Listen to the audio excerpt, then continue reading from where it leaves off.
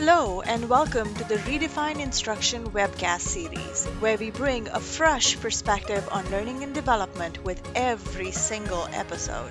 Go ahead, grab a cup of coffee or your favorite drink, and enjoy a few moments talking about L&D with me. Hi, my name is Sandhya Lakhanbal, and I am your host for this series.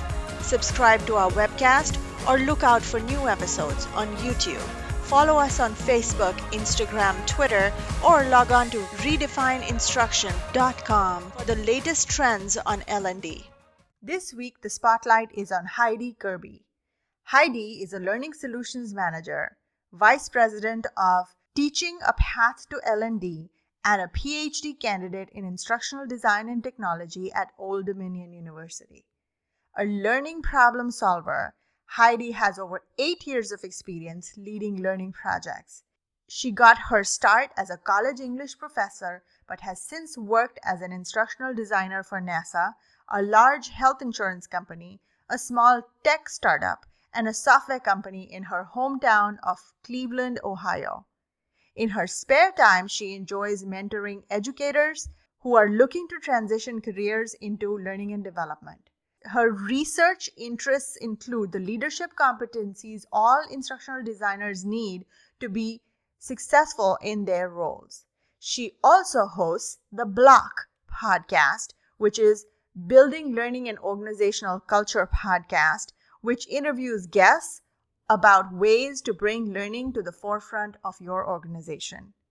In this episode, Heidi talks about how teachers can transition into instructional design, identifies gaps and strengths that teachers bring to this profession, top 5 skills that organizations look for in this industry, the mission behind Teaching a Path to L&D, resources shared by Teaching a Path to L&D, a success story like no other. Listen to learn about free resources, critical skills, market trends, and much more. So without further ado, I'd like to welcome Heidi. Hi, Heidi. Thank you for coming to this episode of Redefine Instruction. I'm so glad to have you here. Thanks for having me. I'm excited to be here. Well, I'm looking forward to our conversation, but before we get into our conversation, can you tell me a little bit about your background in instructional design? How did this whole journey start and where you're at right now? Yeah, absolutely. So I actually started my career in higher education as a college English professor. And I taught as an adjunct English professor at a bunch of different local colleges for about 5 years. And then because I was looking for a more stable schedule and, more stable pay, I decided that instructional design was a good route to go. And so I actually started my PhD program in instructional design first. Oh, wow. And with the goal of eventually kind of working my way up the corporate ladder. And then kind of realized very quickly, wait, I'm already doing all of this, right? And so I was able to kind of leverage those skills from those first couple of semesters of class time into a transition into an instructional design career. So that was about 3.5 years ago that I started in instructional design. And I've worked at different companies in the Cleveland area where I'm from. And this past January, I actually started my current role at DataTrack, where I'm a learning solutions manager. And so now I actually manage a team of instructional designers. So it's really kind of, moving on and helping. And then, of course, I host my own podcast called the Block Podcast, and I volunteer, which we're going to talk about a lot today, for Teaching a Path to L&D, which helps other educators also make that transition to instructional design. Right, right. And I would love to dive deep into teaching a path to learning and development, but I think you are in a very unique position where you have kind of gone through all the three realms, right?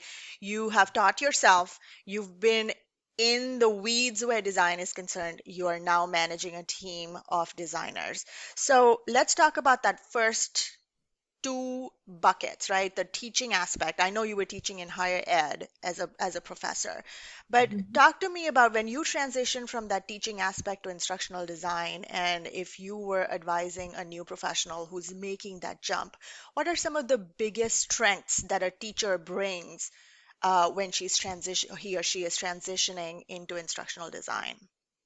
Yeah. So one of the questions that I get asked a lot by new instructional designers or teachers who are trying to get into the field is how do I get these jobs that require 3 to 5 years of experience in instructional design? I don't have that.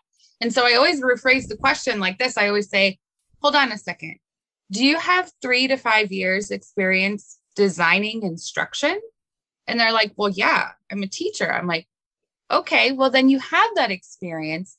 Now you just need to fill in those knowledge gaps. So I think some of the big things that educators bring to the table is that just, many times you're given either competencies or assessment goals, or if you're a college professor, you're given a textbook and an example syllabus and told, good luck, have a great Right. semester, right? And you have to fill in all those blanks. You have to create all those lessons, those learner experiences. And so that's really the big thing that educators bring to the table. Another thing is classroom management. I always say that classroom management is not to be underestimated because it's very similar to how you deal with stakeholders and how you lead projects in a business. Because essentially, what you're in charge of is a bunch of people that don't actually report to you and don't actually have to listen to you. And there's no kind of financial repercussion to your students not listening to you, just as in the business, there's no financial repercussion for somebody who's not on your team, who you still have to work with and create a design project with. So you have to kind of learn how to influence and persuade people to do what you want them to do without having that formal title of leader. So I think Right. that's another big underestimated skill that educators bring. Right, great, great. Yeah, the curriculum design piece and the people management minus the power, Yes. right? The rapport that you Yes, establish because you have to navigate different personalities. So let for me sure. flip that question. What are some of the gaps that teachers need to fill? So they bring all this, obviously, they are at an advantage compared to some of the other professionals who are transitioning in. What are the gaps that they need to fill to get into this career? Yeah, absolutely. Sometimes it depends on the subject that you were teaching. So this is like not all inclusive, right? But a couple of big gaps that I see, one that I saw in myself, especially, was graphic design, right? Okay. And those visual design aspects and, just really understanding fonts and colors and alignment and spacing. And so that's one of the big ones that I see. Another one is just like foundational instructional design knowledge. I think sometimes we've been, especially as a lot of educators are looking to leave the classroom, we've been kind of pitching and marketing this idea that, oh, you can go into instructional design and it will be easy for you to make that career jump. Well, let's not forget that it is a career shift, right?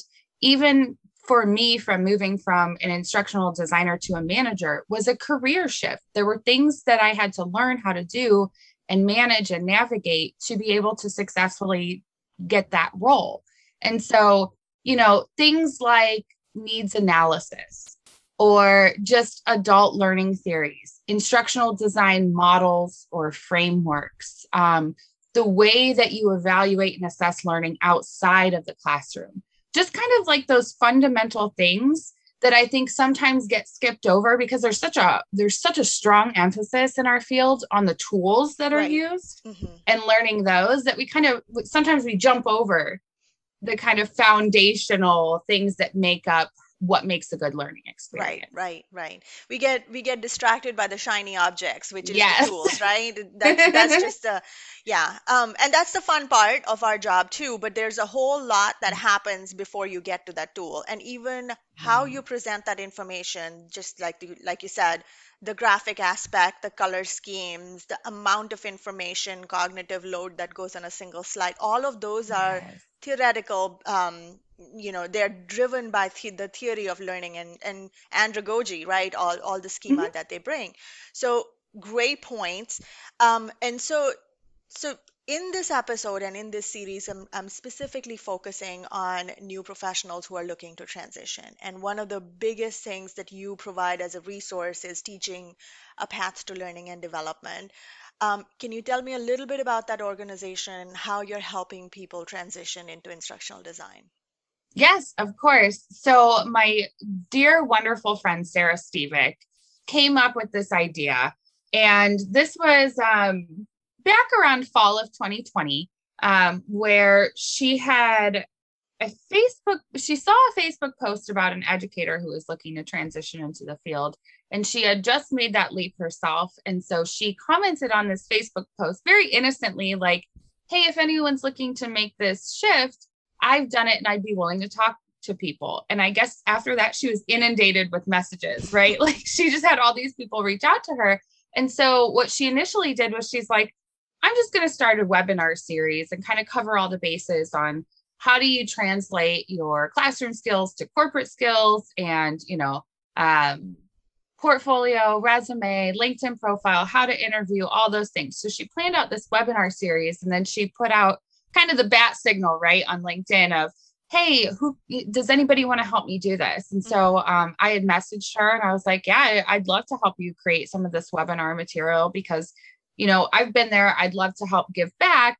And a couple of the big kind of values from the beginning were that we offer this service for free. Wow. And that volunteers volunteer only what they're able when they're able, no judgment.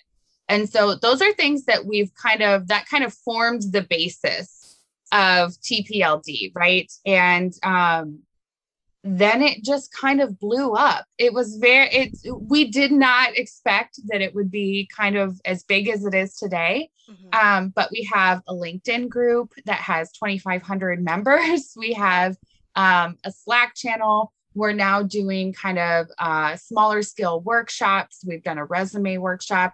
We're doing a mock interview workshop coming up.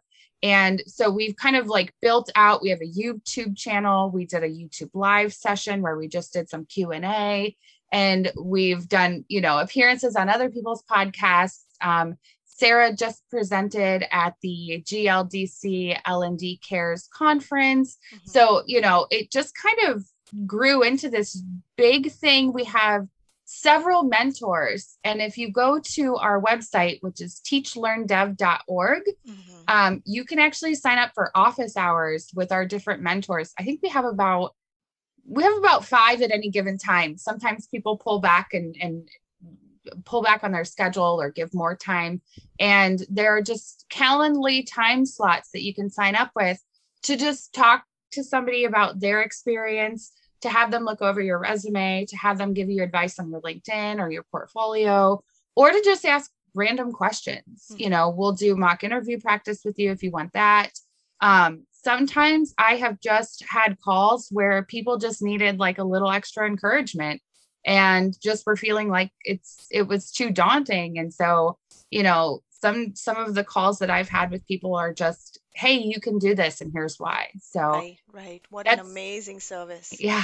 I think I think that's all. Yeah, no, that's a lot. That's a lot. Yeah. And one of the questions that I have come up against is the debate of university versus, getting an online course. And a lot of times people who are looking to transition don't want to spend the money, 40K, 50K, doing another master's program or a PhD. They are still, they have, a foot in each boat, right? They're kind of transit in that middle ground, and they're looking to upskill and fill in the gaps exactly as you're talking about. And it's amazing that teaching a path to learning and development is offering this completely free, because this is worth thousands of dollars out there. There's a lot of people charging a lot of money for all of this. And likewise, the L&D community is also very supportive, right? We also offer a lot of free stuff. If you were to go to the Storyline Heroes community, that's a very supportive community. We've got a lot of podcasts.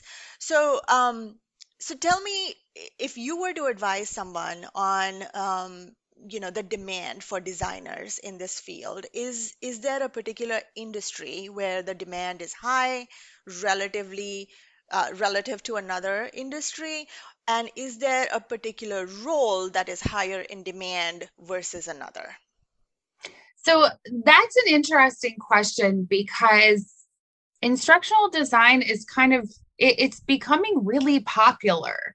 And I don't know if it's because of the pandemic, technology, like what the perfect storm was that created this. But, I think that a lot of people having to rethink their training strategy as a result of the pandemic has kind of been something that's boosted the industry. But there are just so many positions out there right now for instructional design or e-learning developer, which is, just using the tools and doing the design work. Right. There's a lot of customer success positions within ed tech, which is kind of like a sidestep from instructional design a little bit, but it's very popular with educators to pursue that. Okay.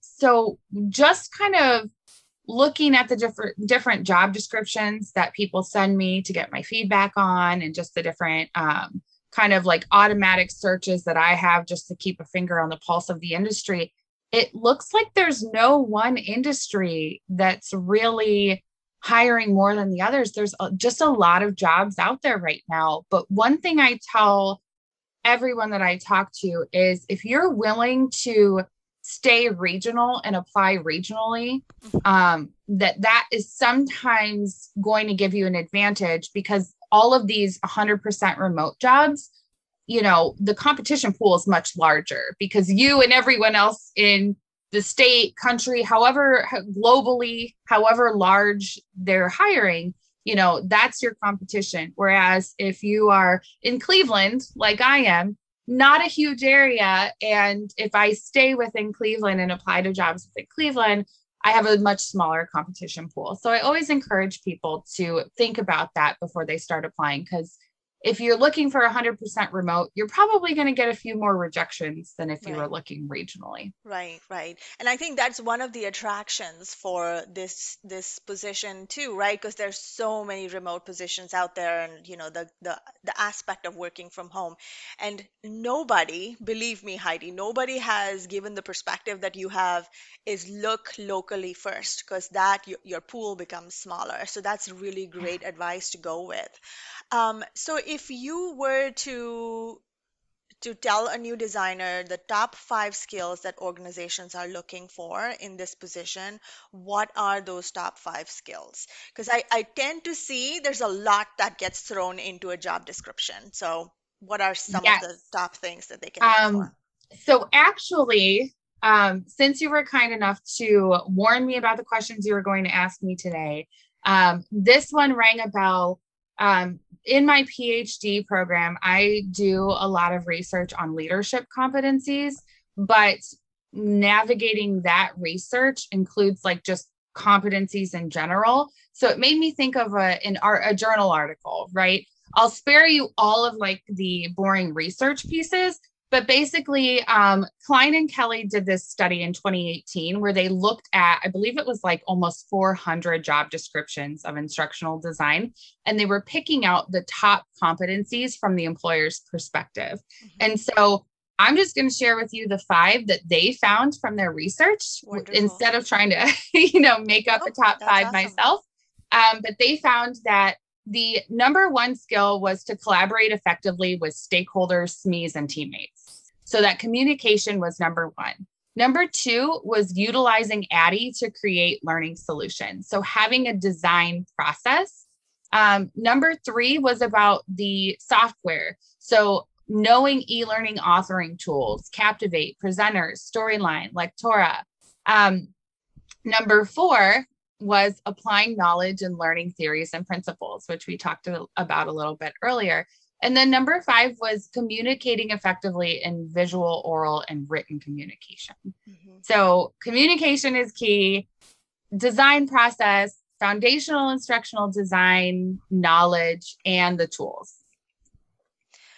Awesome. So, one of the big debates that I have, and I know that teaching a path to learning and development is kind of the middle ground, right? Where you are neither offering courses which are heavily expensive, because there are private, companies that are offering those upskilling courses, and then there's universities. If you were so if somebody came to you with the question of, I am looking to transition, should I go to another master's degree or a graduate certificate in instructional design versus courses, or go with teaching a path to learning and development, what kind of guidance would you provide? Is one better than the other, or are there strengths of each of those buckets? Sure. I think the answer is, of course, like with everything, it depends, right? Right. So one of the things about TPLD is that we don't have a lot of our internal content based on kind of those foundational instructional design theories and knowledge. However, we do curate a lot of resources and share a lot of resources from other areas in the field. So you could definitely fill those skill gaps just by following and engaging in the TPLD community. One of the things that you get that is a benefit from university, I think, and one of the reasons why I continually pursue degrees rather than just try to do it on my own is that accountability piece, right? Like when you invest that money, you're not going to say, yeah, I'm going to do X, Y, and Z, and then life happens and you don't get those things done. Right. You have to get those things done because you've invested that money. So for me, it's really a big accountability piece because I often bite off more than I can chew and try to do everything, right? And so for me, it's big about accountability, but it was also about the fact that I didn't want to remain an instructional designer.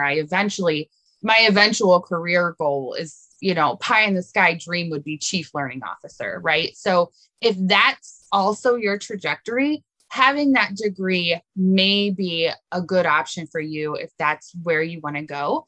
If you want to do instructional design in higher education, and if you want to climb that ladder and become like director of online learning, then that's another situation where I would say, look at the different graduate degree programs, see if they fit, because typically in higher ed, having that degree, having that piece of paper, being in academia is more valued.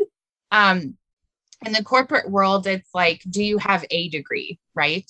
And so it's less important, I found, in corporate to pursue that university degree. As far as the different ID academies that are out there that are like the private, places, it depends on the skill that you're trying to learn. If you're like, I need to learn storyline and I've tried it myself 5 times and I'm terrible at it still, that's when you should start looking into some of those different academies or places that are going to give you the specific skills you need. But know what you want to do, have a goal. I say this to everyone always, and that's never, ever, ever, ever, ever pay for anything just to put a bullet point on your resume. Like have a goal in mind, right? Right, right. And I love how you broke it down on work backwards from your goal, right? If you have a Yeah. very strategic goal, whether if it's targeting a unique industry like higher ed, or you want to climb the corporate ladder, and I've seen this myself that, those degrees come into play as you start to climb the ladder. But if you all you want to do is design, and that's where you want to live, and that's where your fun element is, then degrees are not a necessity. I also like the fact that you said do your research, right? In terms of what is it that you need? Is it storyline upskilling that you need? Is it needs analysis? And then work Mhm. backwards from there to identify the academies or the courses that fill that gap. That's a very strategic way versus I'm handing somebody thousands of dollars to just who claims that they can teach me everything, but then don't walk Right. away with, and I think the beautiful part of this is that you are already offering all of this absolutely free, which can be a great stepping stone, or exactly what somebody's looking for, right? Because you're also providing the tools with TPLD, right? Yeah. So tell me, you talked about the community with TPLD. Tell me a little bit about that community. What is it that you do to nurture people in that community, and how can people join that TPLD community? Yeah. Absolutely. So, one of the ways that we have started to build community is um, by just offering different kind of, I guess you could call them special interest groups for lack of a better term, but like on Slack, we have different channels. So, one of those is accountability. So, if you're looking for an accountability buddy, to kind of check in with on a weekly basis to say, hey, how many jobs have you applied to this week? Oh, just to keep each other motivated. So we have that section of the Slack channel. We also have a book club that we just started. And so the book club is like for people who want a little extra, right? They want to go through whatever resource that we're going through and discuss it together and discuss it with both other job seekers, but also people who are in the field as well. Like I said, we did a YouTube live session, and I think we're going to do more of those in the future where it's just kind of Q&A. And then another big change that we did recently, our LinkedIn group was kind of originally just a place where we posted a lot of resources, a lot of job leads we would repost. And then Ann Lopez, who is a wonderful human being who helps us tremendously with TPLD, started a job board. And so we pulled those job postings out of the LinkedIn group because they were kind of, they were breaking up the conversation that was happening, right? And it kind of became a distraction.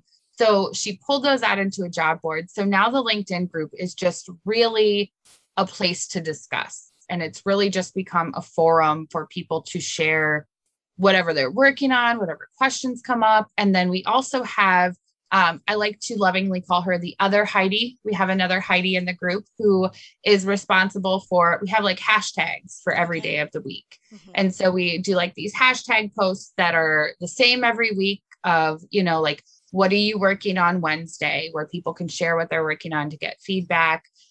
Solidarity Saturday, where you can just kind of vent or ask for advice, and just like these different little things that we do to try to keep the conversation always happening. Awesome. And if, I'll put all of these links in the show notes so people who want to join can just, it's a community worth, it looks like a supportive, nurturing community, and I'd love to be part of it myself. Yes. We welcome everybody. Thank you. So to wrap up the conversation, you've been doing this with TPLD for a little bit now. Is there a success story that stands out to you? Can you share that without sharing the name of the person, but of course, share the success? Of course. Yes. So one of my favorite success stories is one of the gals, and this is a good example of, she joined TPLD, but she was also doing some other, I think she had joined another ID Academy and she was doing multiple different things. So it's not solely TPLD's success story. Mm-hmm. I like to share the success with others, right?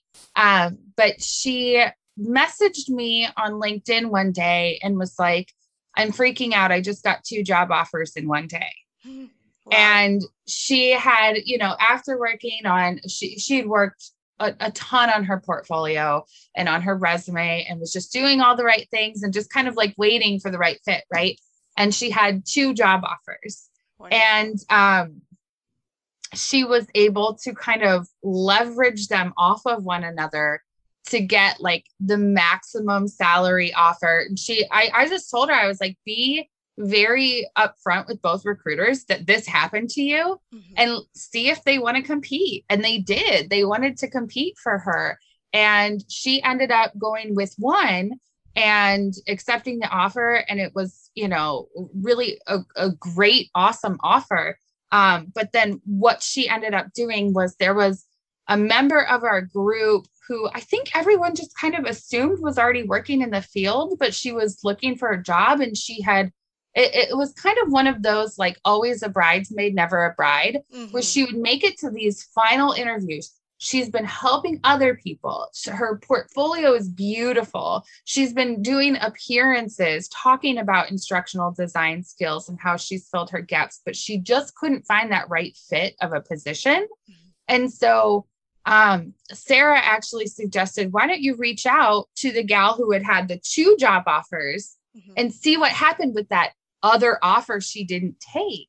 And so the gal was like, I didn't realize you weren't already working in this field, gave her the recruiter's information for the job she didn't take. Oh, wow. And now that gal is starting the other job here shortly. So it was that's my favorite story, is that like, not only did she get 2 job offers, but she passed one of those off to one of the other members to help her. That's a twofold success story is how I'm looking at it. Yeah. Wow. Wonderful. What calls you to this mission, Heidi? What caused you to be part of this mission? I just wanted to give back. People like Kara North and Devlin Peck and Tim Slade, of course, that you already talked to, were already kind of doing what they're still doing now back when I decided to make the career shift. And there were so many free resources that they were offering. There were, like you said, so many podcasts, and I didn't really need to spend extra money to get the help that I needed and to get the encouragement that I needed. And so for me, it was really just about paying it forward, right? And helping others, especially my mother, my sister, and 2 of my very best friends in the whole world are all teachers. And watching what they went through this last year during the pandemic, it made it so that I really wanted to help and give back even more. Right. It just became real in the last year and a half, right? It's yes, very much. There's resources out there, but it becomes overwhelming when you're trying to navigate in a flip second, right? And in the world changed in March. So thank you so much, Heidi, for offering this great service and for coming and speaking with me this morning. I would love to have you back on the podcast on another topic at another time, but I appreciate your time today. Thank you for having me. Thank you for listening to the Redefine Instruction webcast series. We welcome feedback. Leave a comment or question on any of our social media pages. We look forward to hearing from you. Until then, stay tuned for the next episode.